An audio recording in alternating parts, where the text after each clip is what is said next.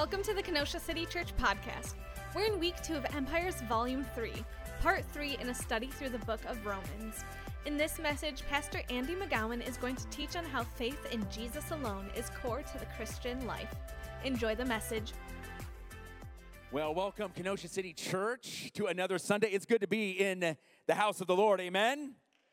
Yes, and we are back in Empires Volume 3. This is our study in the book of Romans, and we are going to keep on going through chapter by chapter. We opened up a whole new section last week on the nation of Israel. If the gospel is going out throughout the whole world, just what we saw, it's going out right now all throughout Africa, all throughout Europe, through your generosity and your partnership. Paul asks an interesting question. Well, what happened to the people of God, meaning the nation of Israel? What happened to them? Did God bypass the nation of Israel? And so this is what we're going to talk about specifically. We talked about last week, chapter 9, 10, and 11, all right? Now, the capstone, let's go back to South Africa for a second. The capstone of the Lead the Cause event was going door to door, down the streets of the township just outside of Johannesburg. We taught the students during this conference, we taught them why they need Jesus. You know, sometimes we take the gospel for granted. We feel like, okay, I know I need this, but why? Why we need Jesus. What the gospel is. We taught them why. We taught them what the gospel is. What are the elements of the gospel? And then how to share it. Now, it's not just enough to know something, to know the what, the why, and the how, but we need to go do it now. And that's the capstone of this event is, in this context, we went door to door. I think in our context, the now is the workplace, it's our schools, it's our neighborhoods. It can be door to door as well too, but it's not exclusively that. In fact, I would say going door to door is probably the least of what you do in your everyday life, because ministry occurs most powerfully in the context of relationship. Wouldn't you agree, church? So we went door to door and down the streets, and they went out to share their faith, and it was awesome. But it was scary. And it wasn't just scary for the students. I'm going to be honest. It was scary for me. In fact, sharing your faith can be a scary thing, even for people that are in ministry, because you realize that when you share Christ, you just may be rejected. Now, our group was a big group at first, but as each person found someone to talk to, the group got smaller and smaller and smaller until I found myself just with a couple middle school guys walking down the street by ourselves. And it wasn't supposed to be that way. We were supposed to be a big group because, as Lewis said, it was a pretty dangerous area. Robberies would happen and things, and it would just happen. It was just a way of life. As we were walking down the street, we met this individual, and his name was Henry. Henry was out doing his laundry. And I figured, okay, if there's a guy outside doing his laundry, he must be safe, right? So the guys went up to Henry and they said, hey, we'd like to share why we're in your front yard. And he's like, okay. He's like, we want to tell you about Jesus. And Henry looked at them and said, look, there's no way that Jesus could receive me because you don't know what's in my past. You don't know what I have done in my past. There's no way that Jesus can receive me. And without hesitation, the boys put into practice what they learned. And they said, sir, it's not about what you've done or your works. It's about your heart.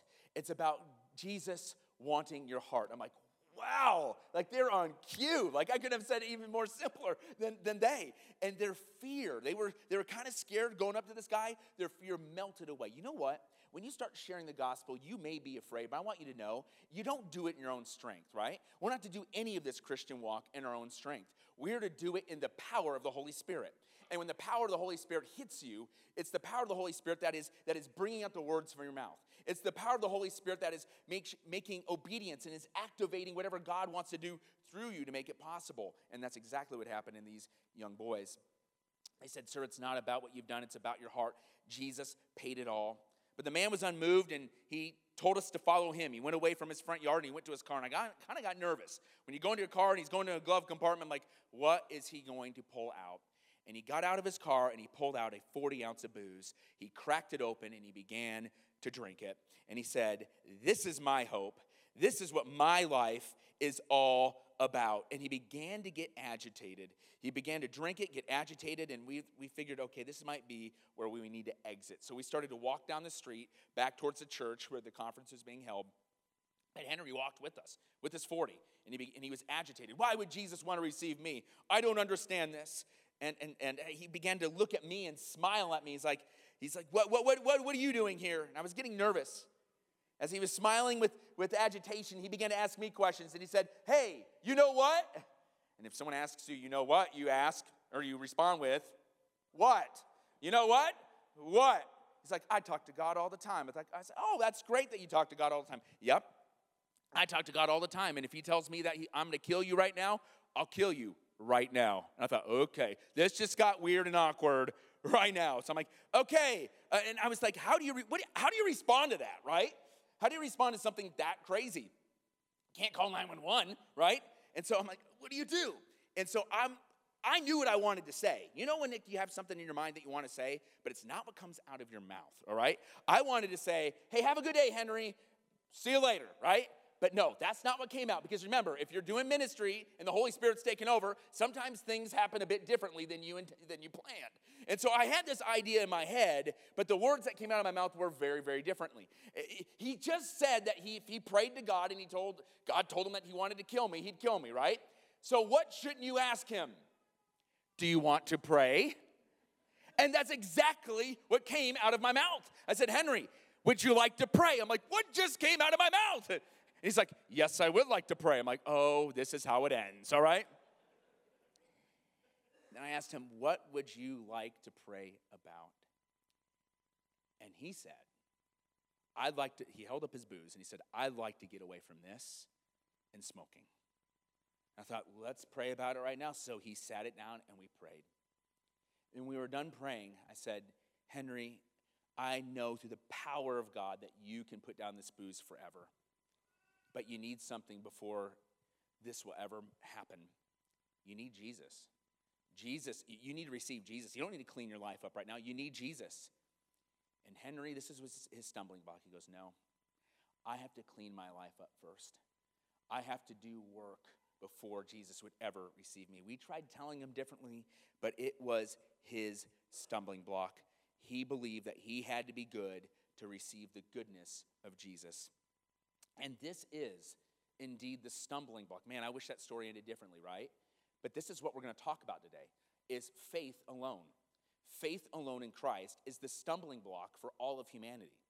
Faith alone, it's natural for humanity to think that our past disqualifies us from the grace of God, or that we have something to offer to make ourselves right before God. We naturally think that if I get my life together, then I can get God, or if I have a family background with God, then I can have God. I have God already, and there's no need for me to receive Jesus or forgiveness. And this is not a new problem. This was exactly the problem of God's chosen people, the nation of Israel. So we're going to go to Romans chapter 9. We are in chapter 10 today. Let's go back to Romans chapter 9, verse 30, before we get to chapter 10. And Paul begins to address this very problem. Our stumbling block is faith in Christ. Our stumbling block is we think that we have to prove something to God, or we have to have it all together before we can get to God. But Paul wants to say otherwise. Romans chapter 9, verse 30. What shall we say then, Gentiles who do not pursue righteousness, have obtained righteousness, namely the righteousness that comes from faith? But Israel, pursuing the law of righteousness, has not achieved the righteousness of law. Why is that? Because they did not pursue it by faith, but as if it were by works. They stumbled over the stumbling stone, and as it's written, look, I'm putting a stone in Zion to stumble over and a rock to trip over, and the one who believes on him will not be put to shame.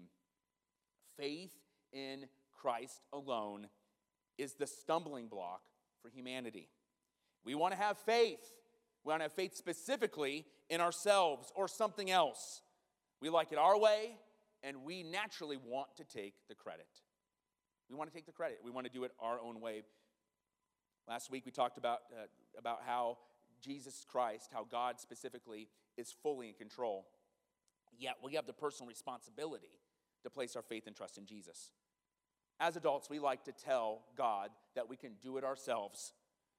The grace of Jesus is a stumbling block to all because the cross of Jesus tells us we can't do it ourselves. We're helpless left to ourselves. We need the rescue of Jesus. We need his favor. We need to receive it not by merit, but by faith. So this dual reality of God's sovereignty and human responsibility, God's requirement for faith is no way a contradiction towards God being completely sovereign and in control. We in our minds, we like to make this tension something more than what it really is. You see, the Bible affirms that he's king, he's in control, and that salvation is from him alone. Yet the Bible tells us that we have a responsibility in order to receive this forgiveness. We must place our faith and trust in him alone, in Christ alone. And we have a responsibility to tell others about this gospel. He's sovereign, we're responsible. It seems like a paradox, but it's not. A paradox is a seemingly absurd or self-contradictory statement or proposition that when investigated or explained may prove to be well-founded or true. So we have different paradoxes that happen in life that are like, oh yeah, that's kind of true. Let me just share a few lighthearted ones. The show off. You may have had a friend growing up in life, and they just like to show off everything that they could do. The show off. The more you try to impress people, here's the paradox, the less they'll impress they will be, all right? The more that you try to impress people, the less impressed they'll be. How about learning? Isn't this true about learning? The paradox of learning. The more you learn, the less you realize that you know, all right? Connectedness. And this study upon study of social media has shown this. Connectedness. The more connected we get, the more isolated we feel. The paradox of choice. It's called the old paradox of choice. The choices you have, the more choices you have, the less satisfied you are with each one. So if you literally have 50 choices and you're like this, like ice cream shops, I am never, ever satisfied with my choice, right? I'm like, okay, I want the coffee, mocha, and some Rocky Road, okay? Oh man, I wish I had that shake, right? I'm never happy. And some of you are like, that's why I get 3. Knock yourself out, all right? Maybe it'll help, maybe it won't, I don't know. Paradoxes. And let's talk about a theological paradox, a scientific paradox. It's one that I think has been brought to the forefront because of the Webb telescope images that just came out. They said literally these pictures are hundreds of thousands of years just prior to what they call the Big Bang, all right? I have issue with the Big Bang. It's a theory. We treat it as if it's not, but it is. And so, but again, no matter what science persuasion that you come from, the Webb telescope was amazing, wasn't it? Just seeing the glory of God. The Bible says that God knows every single one of those stars. Some of these stars we're seeing in galaxies we're seeing for the first time. Guess who knew who they were there? God knew, and he knows their name. Not one of them's missing. But again, the Big Bang has been put back on the radar for many people because of these images. And I just think this is the paradox. Let's take the Big Bang Theory, for instance. The Big Bang Theory is, boom, everything in singularity exploded, and now it's moving in motion in space. And my question is, where did the matter come from? What was before the Big Bang? Now, you ask some people, well, the matter was eternal. Really? That's eternal? Why wouldn't you believe in eternal God then? Or if the matter wasn't eternal, it's just self-created, okay? Again, this is a paradox. How is there something from nothing? And so life is full of paradoxes, and it just means this. We have an almighty God who, when he spoke in Genesis chapter 1, right? Boom, it happened, right? And the thing is this. We have an almighty God who's all-powerful. He's all in control. And we have a finite mind where sometimes we get the blue screen of death. Sometimes we get that Mac beach ball. Sometimes like, huh? Right? If we knew everything about God, we can explain everything about God, that means we have shrunk God to our full human understanding. Listen, here's the deal. We serve and worship an amazing God who is way beyond our understanding, way beyond our comprehension, and that brings us to awe in worship. So if God is both sovereign and we are responsible, it seems like a paradox, but it isn't. It just shows how finite our minds are. Deuteronomy 29:29 says this, the hidden things belong to the Lord our God, but the revealed things belong to us and our children forever, so that we may follow our words of the law. The Bible was not written so that we know everything. It was written so that we can know how to be in right relationship with God. Heaven's going to be amazing because we get to know way more than we get to know right now. So we can rest assured knowing that salvation is from God alone and not our own doing, and that we need to take heed that our responsibility is to receive the salvation that is from Christ by faith alone. Now notice in chapter 9, verse 31 and 32, Israel tried to achieve salvation and righteousness, not through faith, but by pursuing it through the law of the works, through works of the law. Now that word pursue, as you can see in the text, it means to run swiftly or earnestly desiring something. They earnestly desired to be righteous, but they didn't earnestly desire to be righteous through God. Rather, they earnestly desired to be righteous through themselves. And this is the definition of self-righteousness. It is trying to gain your own righteousness apart from the righteousness of Jesus. They had faith, but their faith was in the wrong object. It wasn't in God. Their faith was in themselves. This is the great stumbling block. It's not that we don't have faith. We have faith, but often in the wrong objects, and we elevate things that should be never elevated to the point where they become gods to us. The great stumbling block to salvation is our pride. When we go about life in salvation apart from Christ, whether we place our faith in our possessions, our relationships, doing things for the good of hopefully that God will notice, when we're doing these things, we are not doing it in faith. We're doing it in a heart of works. Whenever you're pursuing God apart from Christ and placing anything above Christ, your de facto faith is in whenever you're pursuing. What are you placing your faith in? Are you placing your faith in that you're good? You're placing your faith in your goodness? You're placing your faith in your experience or just enjoying life? What are you placing your faith in? Because the Bible says that every single one of us needs Jesus. It's not an opinion. It's not just another option. It is the solution, the only solution, that we need Jesus. And to receive Jesus, you need to have faith in him alone. And make no mistake, though, your faith is only made possible because of the grace of God alone. Faith without grace becomes a work. I'm going to muster up enough faith. That could become a work. The only way that you can have faith to begin with is the good favor of Jesus Christ going to the cross, making you a way, the truth, and the life through Jesus Christ. So here's our main idea this morning. Your faith, it's about faith alone. Your faith needs his grace. Your faith needs his grace. And I want to unpack two categories this morning from our main idea. Two categories. One is a category of false assurance. Why a lot of people this morning think they're good in life or they think they're good with God, but it's a false assurance. That's category number one. Category number two, I want to talk about true assurance. People that you can know. People think, I've heard people say, I don't know if you can really know if you have a relationship with Jesus or with God. I just don't know if you can know. And some churches teach that. A lot of world religions teach that.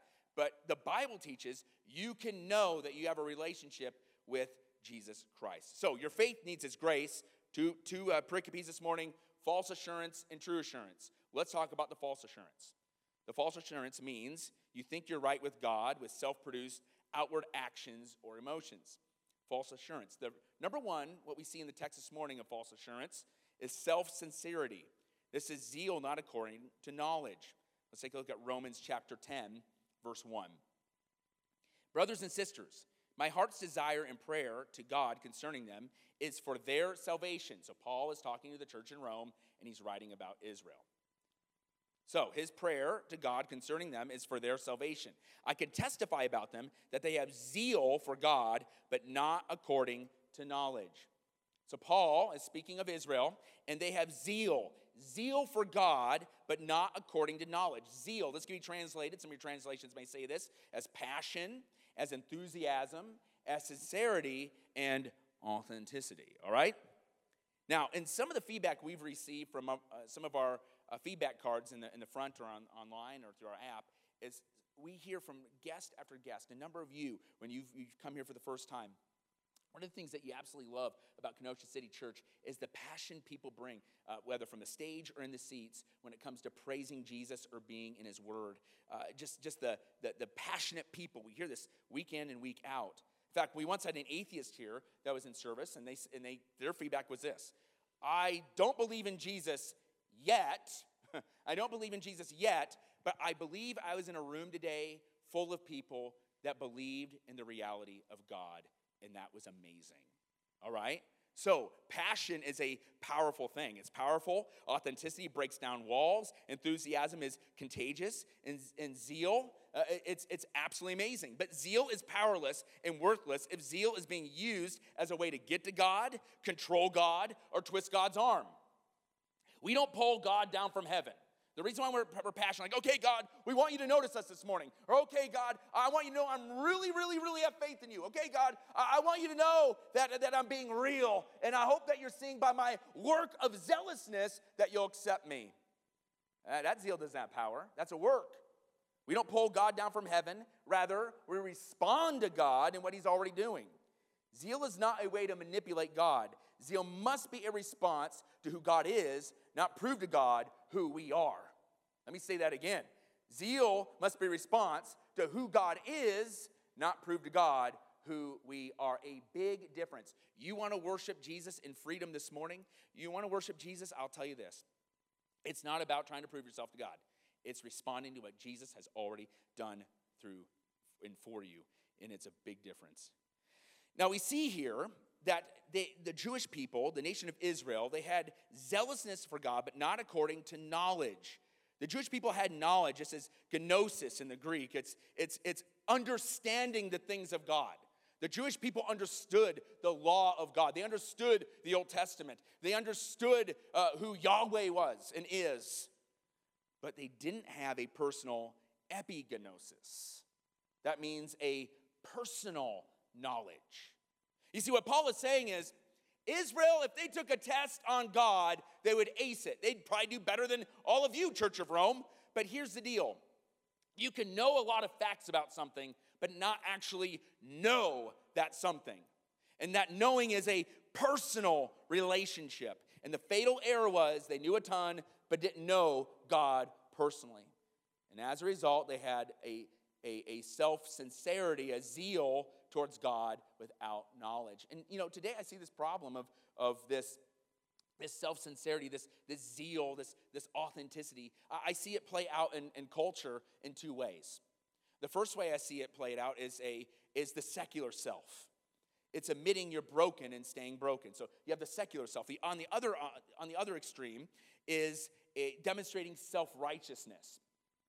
So you have people today that don't go to church, don't want to do the things of God, but they're on this end. And then you have people that are that don't want anything about God. And then on this end, you have people that want people to understand that they have a relationship with God, but it's all about outward appearances. So the secular self, admitting you're broken and staying broken, this is pursuing your authentic self in a way to where you just stay broken. Something's judged correct if there's passion behind it. If you're passionate, authentic, or sincere, then that's all that matters. We want to be real and authentic, not put on an act. And you know what? Churches, we've been plagued by this. We've been plagued with people walking around like they have it all together. But we don't, do we? We don't have it all together. In fact, that's one of our statements here at Kenosha City Church. We are not perfect people, but we are people made new. Thank you. Thank you. That was an easy. That was a freebie. Yes, that's right. We are made new. We are made new. And so we can stop acting like we're perfect. We can stop acting like we have it all together. We can stop putting on an act, right?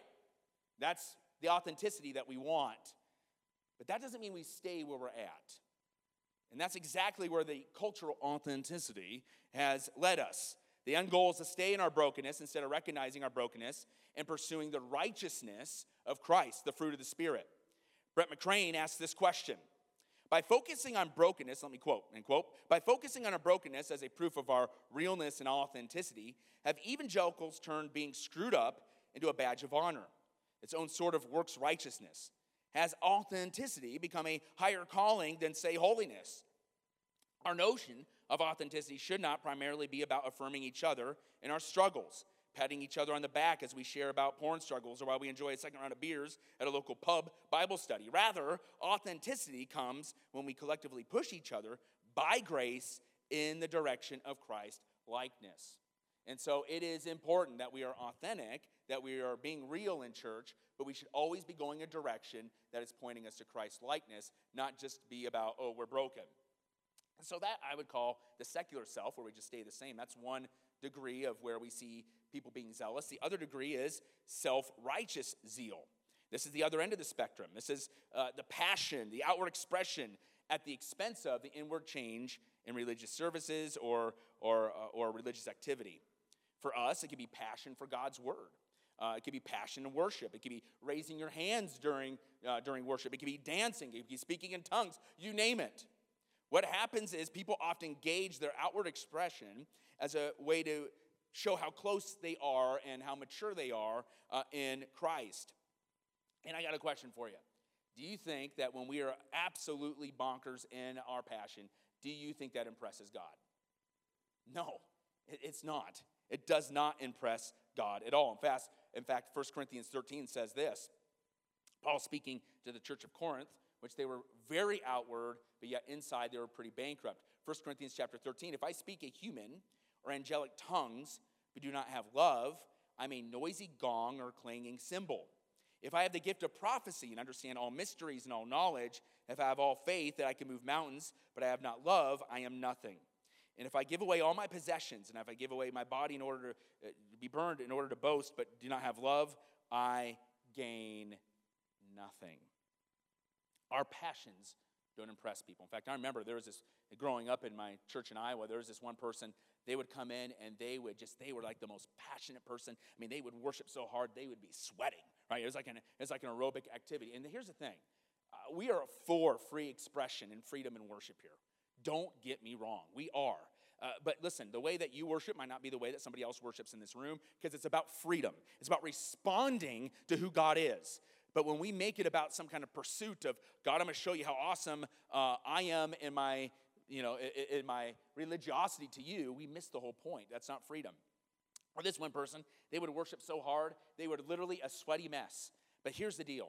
It's not what happened in the worship service. It's what happened in the lobby before and after.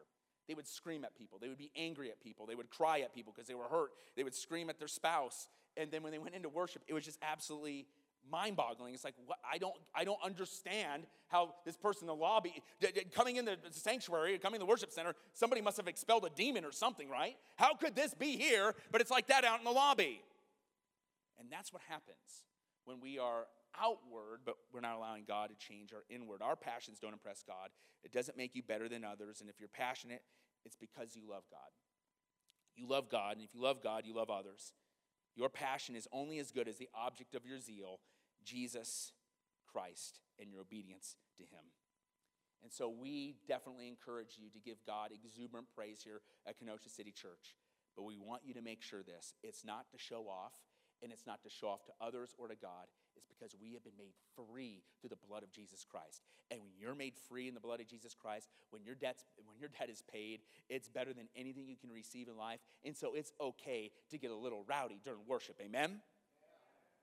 Now the Jewish people, they had zeal in worship, but this didn't take them to the next level. I can imagine the Jewish people were walking around in society thinking, yep, we're better. We're just better than everybody. We're next level. We know all of the Old Testament, and then we have extra teachings from our rabbis. We're just better. But listen, it didn't take them to the next level. It actually took them to a very bad place. It doesn't fool God. Passion, zeal, and authenticity should not be a cover for not getting your heart right towards others and God. The people of Israel had zeal for the law, zeal for worship, zeal for what they understood about God, but the fatal error was what we see here from Paul in chapter 10. It was not according to the knowledge of God. Now notice something else. Let's go back to verse 1 real quick. So we see that Israel is zealous, but not according to knowledge, not according to faith. But we see Paul's heart for those that are in error. And this needs to be our heart too.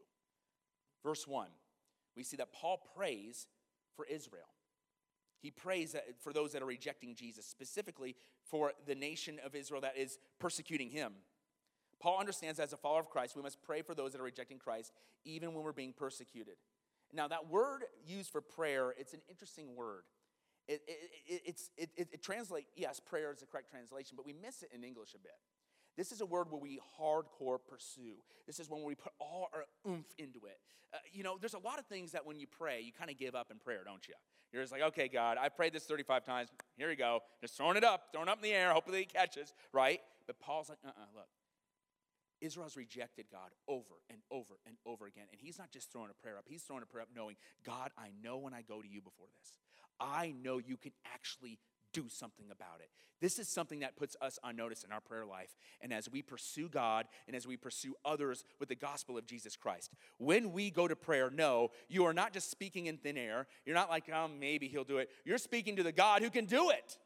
You're speaking to you're speaking to the Lord God Almighty, who you have bold access to when you place your faith and trust in Jesus, that he is able to work miracles. He's able to say yes and amen. And when he doesn't say yes and amen, we know that we can rest in his sovereignty, that he has something way better and way different. We might not understand it, it might break our heart, but we can know that when we stand before him in eternity, that we will get that aha moment, and it's going to be beautiful. Listen, you might get that aha moment here on earth, but a lot of us, we're going to have to wait till heaven, but we can rest in his sovereignty, that God is still in control, even when he doesn't do exactly what we want to do, right? He's still in control, and that we can rest in that. And I love seeing how Paul, over and over and over again, these very people that are trying to kill him, he's like, I am praying for their salvation. Often do we pray for things and we just throw it up and give it up. Here's the deal. We need to do things in faith, and your faith needs his grace. So the false assurance comes from self-sincerity. If you think you're zealous about something, listen, you can be zealous about a whole bunch of different false things. We see zealousness all over this culture with all these different causes and all these different months and everything under the sun. And zealousness does not mean it's real. Zealousness does not mean it's right. You're just being zealous.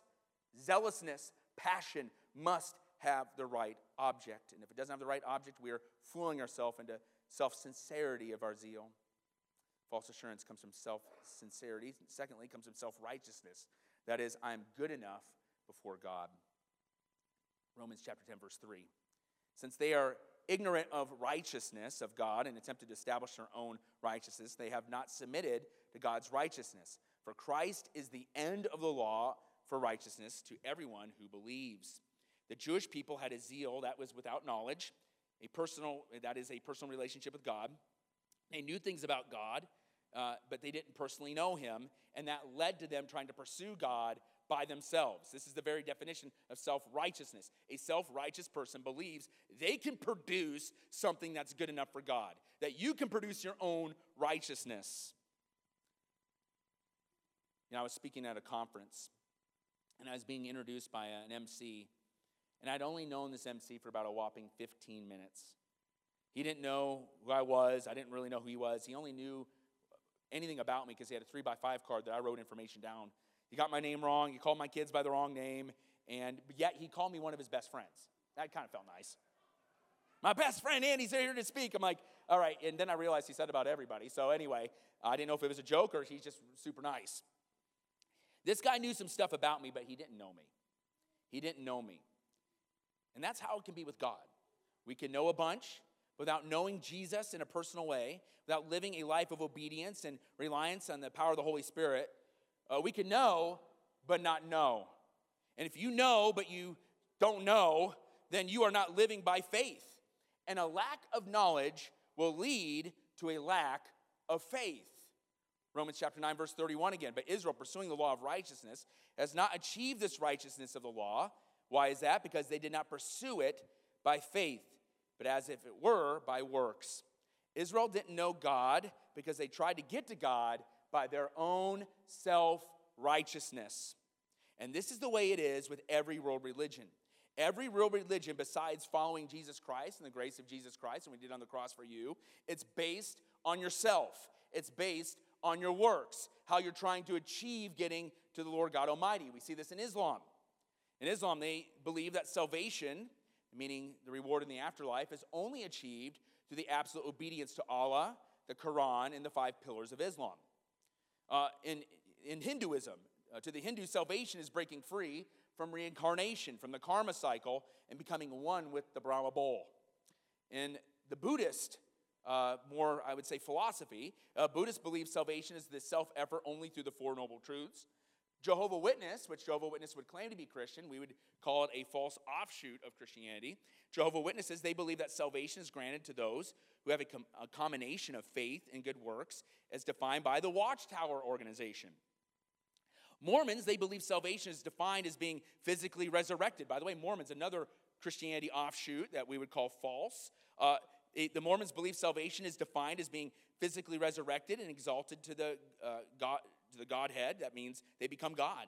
People are saved by trusting in Christ and doing good works, as defined by the Book of Mormon and the Doctrine of the Covenants. So the Book of Mormon is combined with the Doctrine of the Covenants. It's about this thick, but over the years, it gets thicker and thicker and thicker and thicker, because in Mormonism, they have apostles. And what the apostle says, they put into the Doctrine of Covenants, which means it's an open Bible for them. The last edition was in 2016.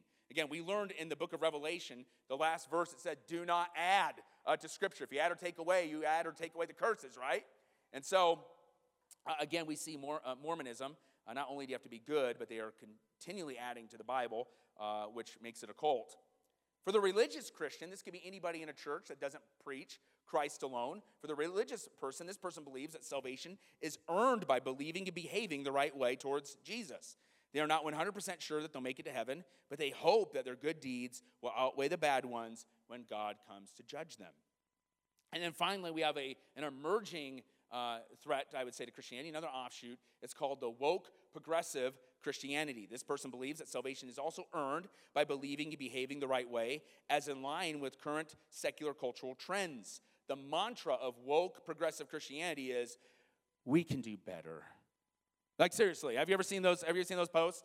Those posts like, blah, blah, blah, blah, blah.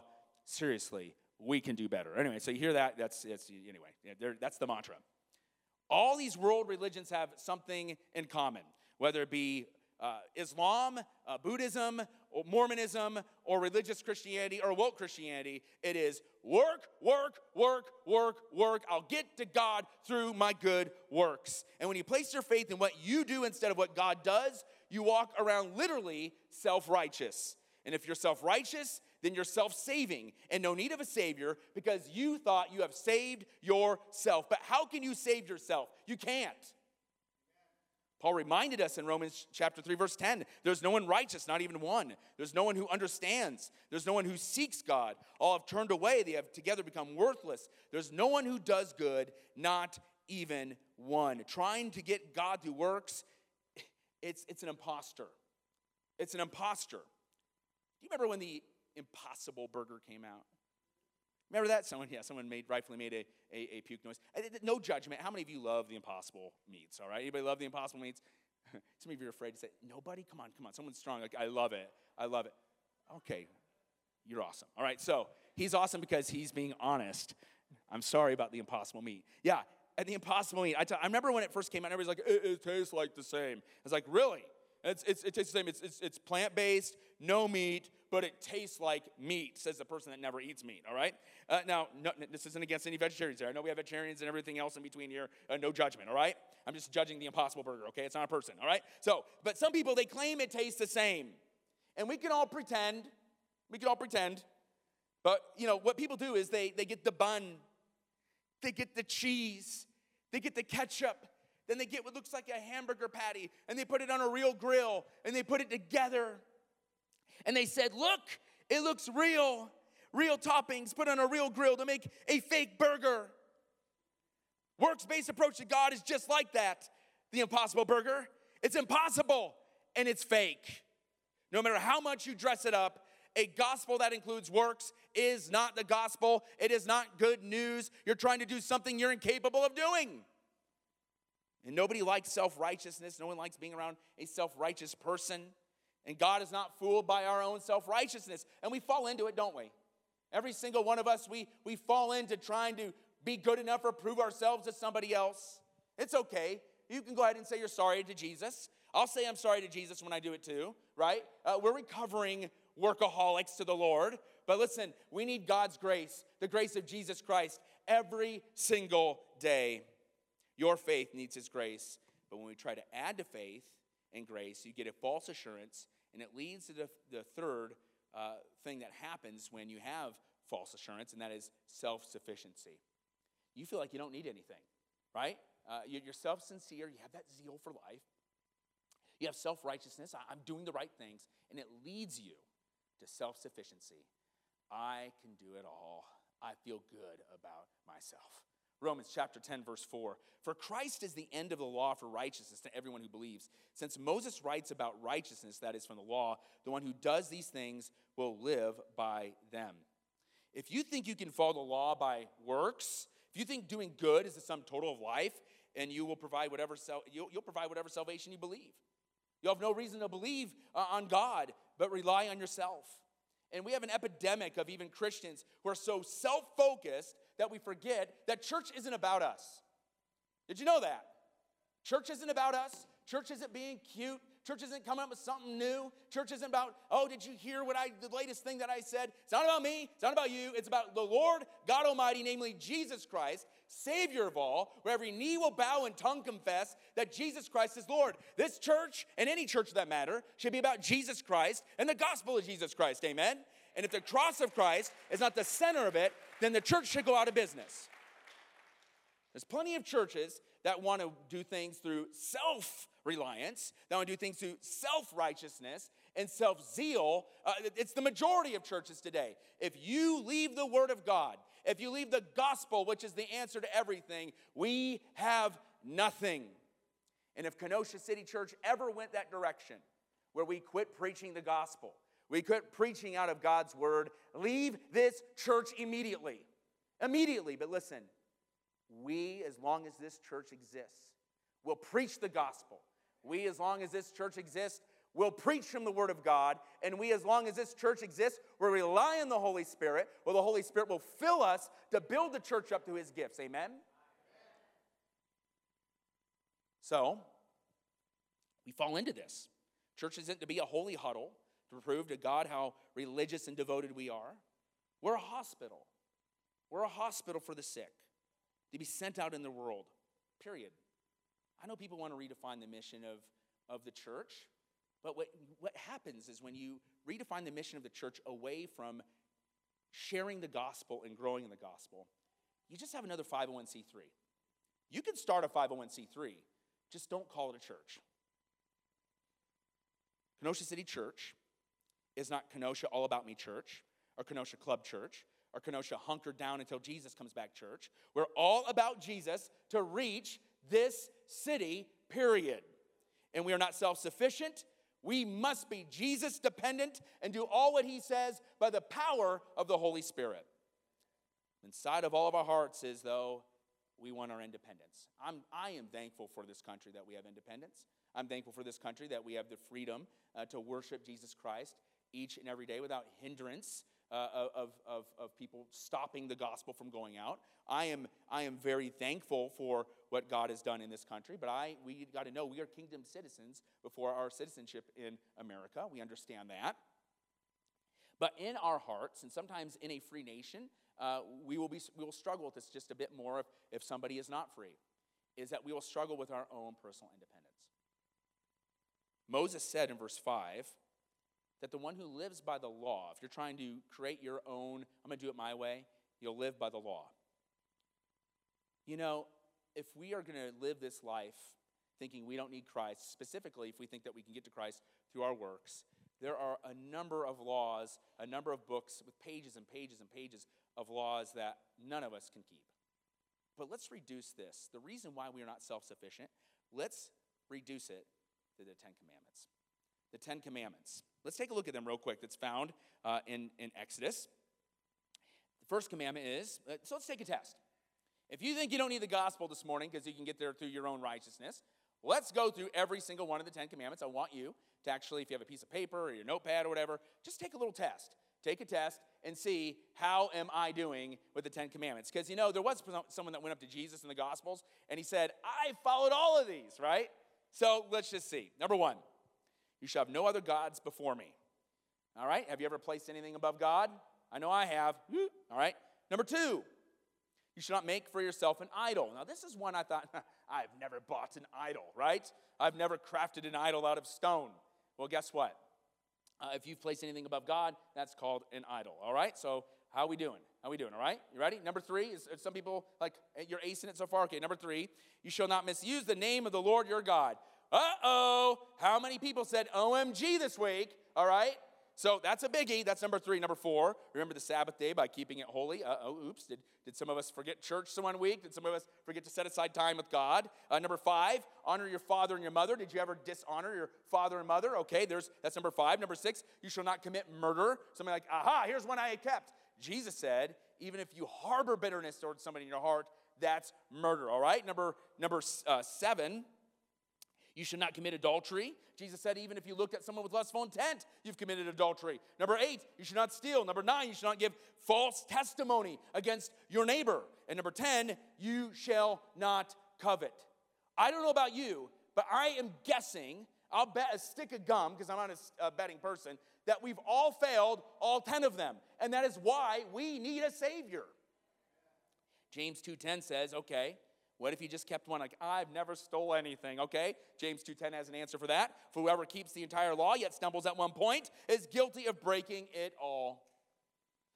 We need a Savior, so this is our answer. It is Christ alone, by faith alone. This is our real assurance real quickly, because this is the gospel. Number 1, faith alone, Romans 10:6. But the righteousness that comes from faith speaks like this. Do not say in your heart, who will go up to heaven, that is to bring Christ down, or who will go down into the abyss, that is to bring Christ up from the dead. Faith is not reaching up to heaven and proving your zealousness, or deep in your heart proving that you can obey. Unbelief tries to prove. Faith says, Jesus, you did it all, and I'm incapable of doing anything at all. There's a big difference. You're not saved by anything you do. You must place your faith and trust in Christ alone. Faith alone. Number 2, real assurance is Christ alone. Romans 10:8. On the contrary, what does it say? The message is near you, in your mouth and in your heart, that this is the message of faith that we proclaim. If you confess with your mouth Jesus is Lord and believe in your heart that God raised him from the dead, you will be saved. Salvation is not getting it all together before you get to Christ. Salvation is now. In fact, Paul says it's in your mouth. Just confess with your mouth that Jesus is Lord and believe in your heart that God raised him from the dead, and you will be saved. Nothing, not a zip after that. Believe in Jesus and you are saved. Christ plus nothing. No self, no woke, no works, no Allah, no Joseph Smith, no Buddha. Christ plus nothing.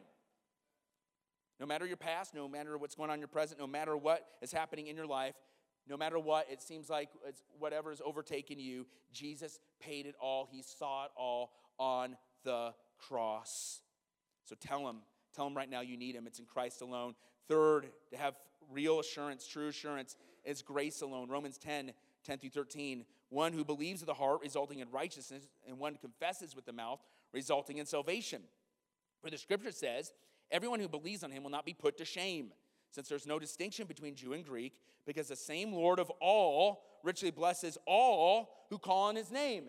Who does he richly bless? Who places their faith and trust in Jesus? What's the Bible say? All. Let's say that together. 1, 2, 3. All.